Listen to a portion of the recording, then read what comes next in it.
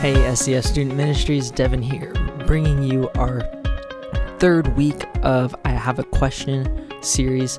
We're going over these big questions that we ask in life when things happen personally to us and just overall throughout the world, right?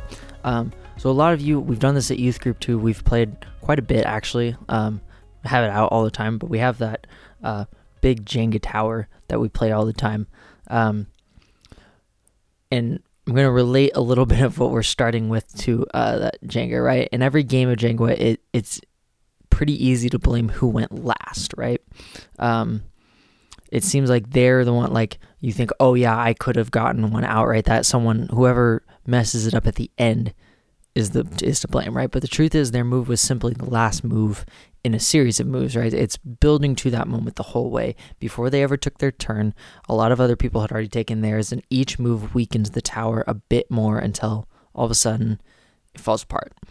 When bad things happen to us and in the world, they often feel unexpected, like a Jenga tower falling over. But sometimes when we dig a little deeper, we begin to see those things aren't as explainable as we first thought. And I can remember a time in my life, I think I've told this story at youth group before too, is when I got stranded out in Sisters because my car broke down.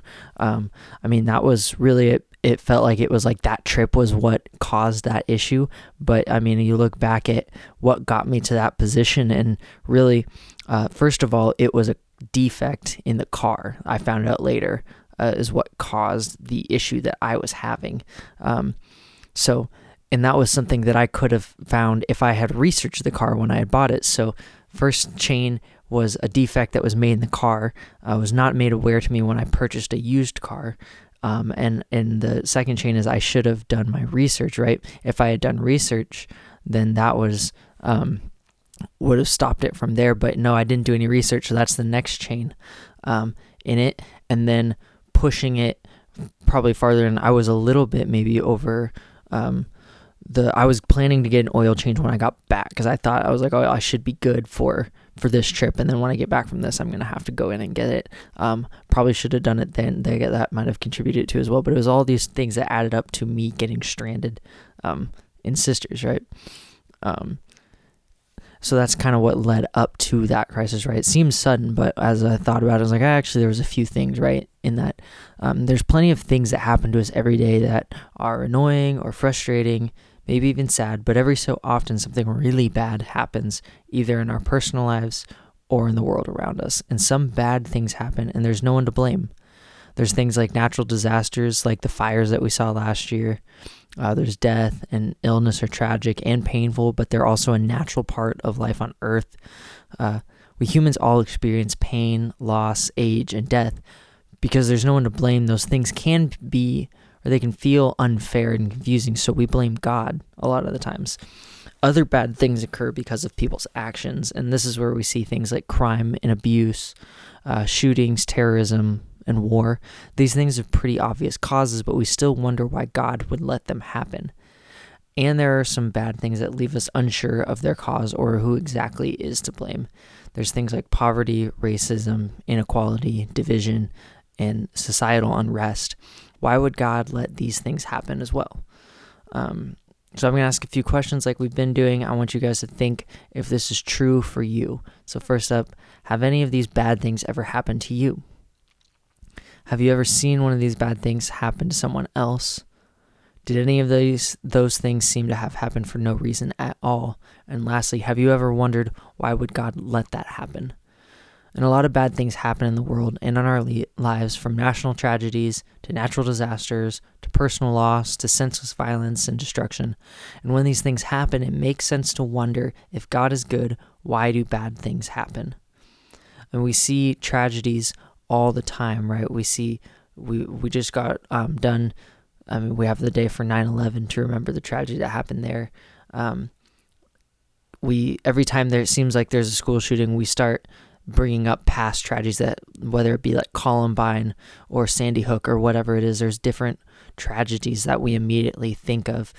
You can think of different plane crashes. You can think of different wars that have happened and these big tragedies that have gone on.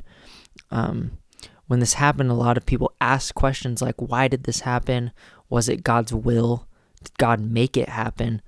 Why didn't God stop it? Or how can God really be good if these bad things keep happening? And we're not the only ones who've ever wondered why God lets bad things happen. You can see this question addressed all throughout the Bible, from the ancient prophets like Amos all the way to the very last page of the Bible in Revelations. Prophets like Amos are people who were picked by God to tell others what God had to say. And this task was often difficult. Most of the time, these prophets had things to say, but people didn't want to hear them. In Amos, God spoke to the nation of Israel at a time when Israel was experiencing all sorts of terrible disasters like droughts and famines and war and injustice. The people of Israel may have wanted God to give them an explanation or even an apology because of all the bad things happening around them, but instead, God said this through Amos. So we're going to be in Amos chapter 5, verses 10 through 15, and it says, "There are those who hate the one who upholds justice in court and detest the one who tells the truth. You levy a straw tax on the poor and impose a tax on their grain. Therefore, though you have built stone mansions, you will not live in them. Though you have planted lush vineyards, you will not drink their wine. For I know how many are your offenses and how great your sins. There are those who oppress the innocent and take bribes and deprive the poor of justice in the courts. Therefore the prudent keep quiet in such times, for the times are evil. Seek God, not evil, that you may live. Then the Lord God Almighty will be with you, just as you say he is. Hate evil, love good, maintain justice in the courts. Perhaps the Lord God Almighty will have mercy on the remnant of Joseph." So Amos' words may not help us understand why things like death and illness or natural disasters occur, but Amos can help us understand why human-made tragedies and injustice happen and what God has to say about it. First, Amos calls out God's people for their own evil actions and refusal to follow God. He says they turned their backs on God, that they were hypocrites, they acted with greed and selfishness, they took advantage of the poor and the vulnerable, they abused and oppressed others, even as they complained of that happening to themselves, and they allowed injustice to continue. Every wrong thing they did was like another Jenga piece they pulled from their own tower. He's warning them throughout this book that the tragedies happening around you have nothing to do with God's goodness. They have everything to do with your own wickedness. But Amos doesn't leave them there. He calls God's people to choose goodness and justice and love instead, because if they don't, everything will fall apart. So how can bad things coexist with a good God? The answer often has more to do with the not-so-goodness of people than it does with the goodness of God. People are often cruel and unjust and violent, and that's what happens when sinful people have free will. People often do bad things to each other. Amos' words challenge us to consider whether we, as God's people, are guilty of harming others. If we believe God is good, then our lives should display God's goodness to others. When we fail to do even that, we have to be honest about how we've contributed to the hurt and pain around us, and then we're called to make it right. As God's people, we're called to right wrongs when bad things happen. It's not enough to simply wish away suffering or wait for God to handle it. We have to ask why that suffering exists and do something to address it, especially if we caused it or helped it to continue. When bad things happen, people always want to know, why did God let this happen? But God asks us a different question. Why did my people let this happen? When some people ask how God can be good when so many bad things are happening in the world, they are assuming three different things. First, if God is good, God doesn't want bad things to happen. Two, if God doesn't want bad things to happen, God would stop them from happening. And lastly, so if God doesn't stop bad things from happening, it means God isn't good. But the Bible tells us a different story. In the book of Revelation, we're reminded just how good our God truly is and just how much God wants wrong things to be made right.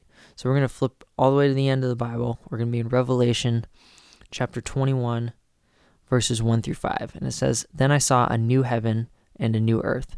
For the first heaven and the first earth had passed away, and there was no longer any sea. I saw the holy city, the new Jerusalem, coming down out of heaven from God, prepared as a bride beautifully dressed for her husband. And I heard a loud voice from the throne saying, 'Look, God's dwelling place is now among the people, and he will dwell with them.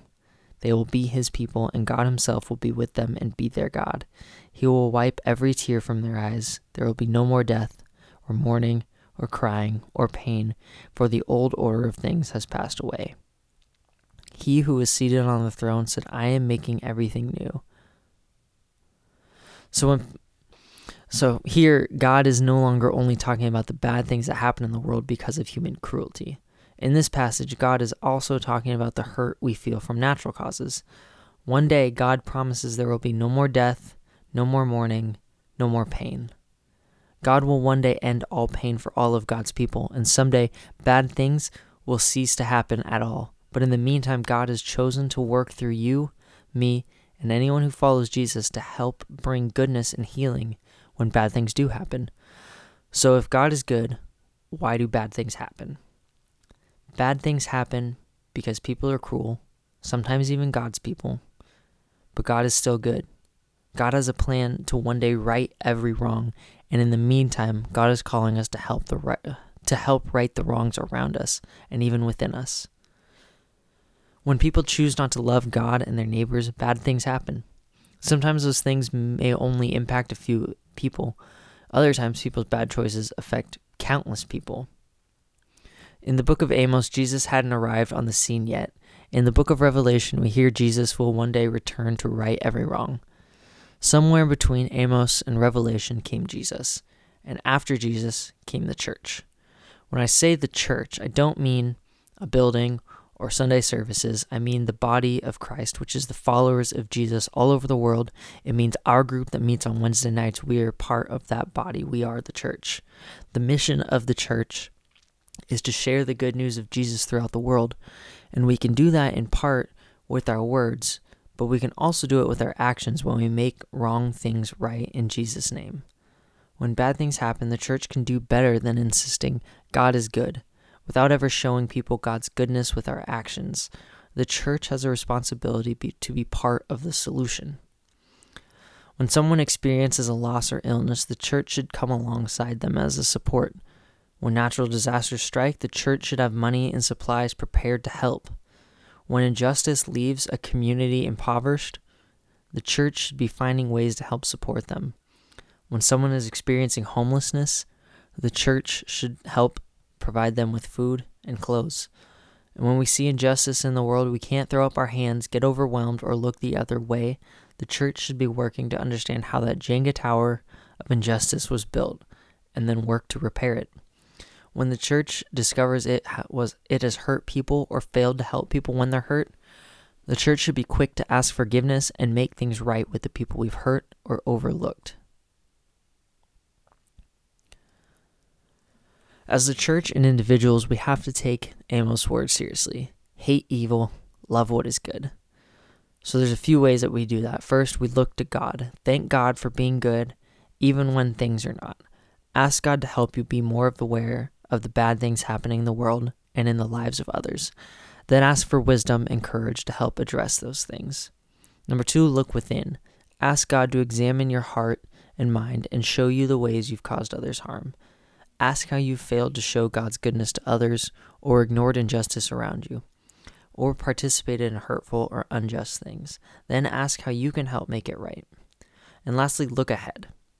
Think about how you and the church can partner with God to dismantle evil and rebuild goodness, not just when something tragic happens, but every day, because there's always more work to do.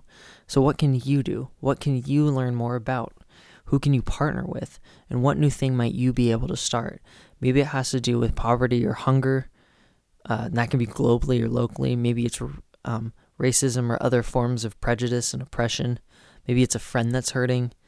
Maybe it's someone who's being bullied at school. Maybe it's recovery after a natural disaster.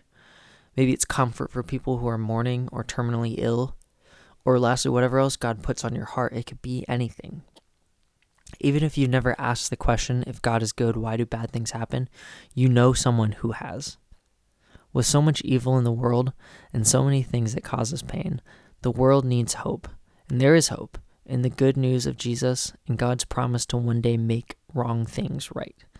Now it's up to God's people to show the world God's goodness through our words and our actions. And when we do, it's easier to see just how good God is, even when everything has fallen apart. Over and over in the Bible, we see that this is true. God loves us. God has a plan to make wrong things right. And God's people are part of that plan. So the next time you wonder if God is good and why do bad things happen, remember to ask a new question. When bad things happen, how can we show the world God's goodness? Hope you guys have some good takeaways from this week. I'm excited to finish up this series next week. Should be a good end to what we've been studying and discussing on Wednesday nights. All right, I'll see you then.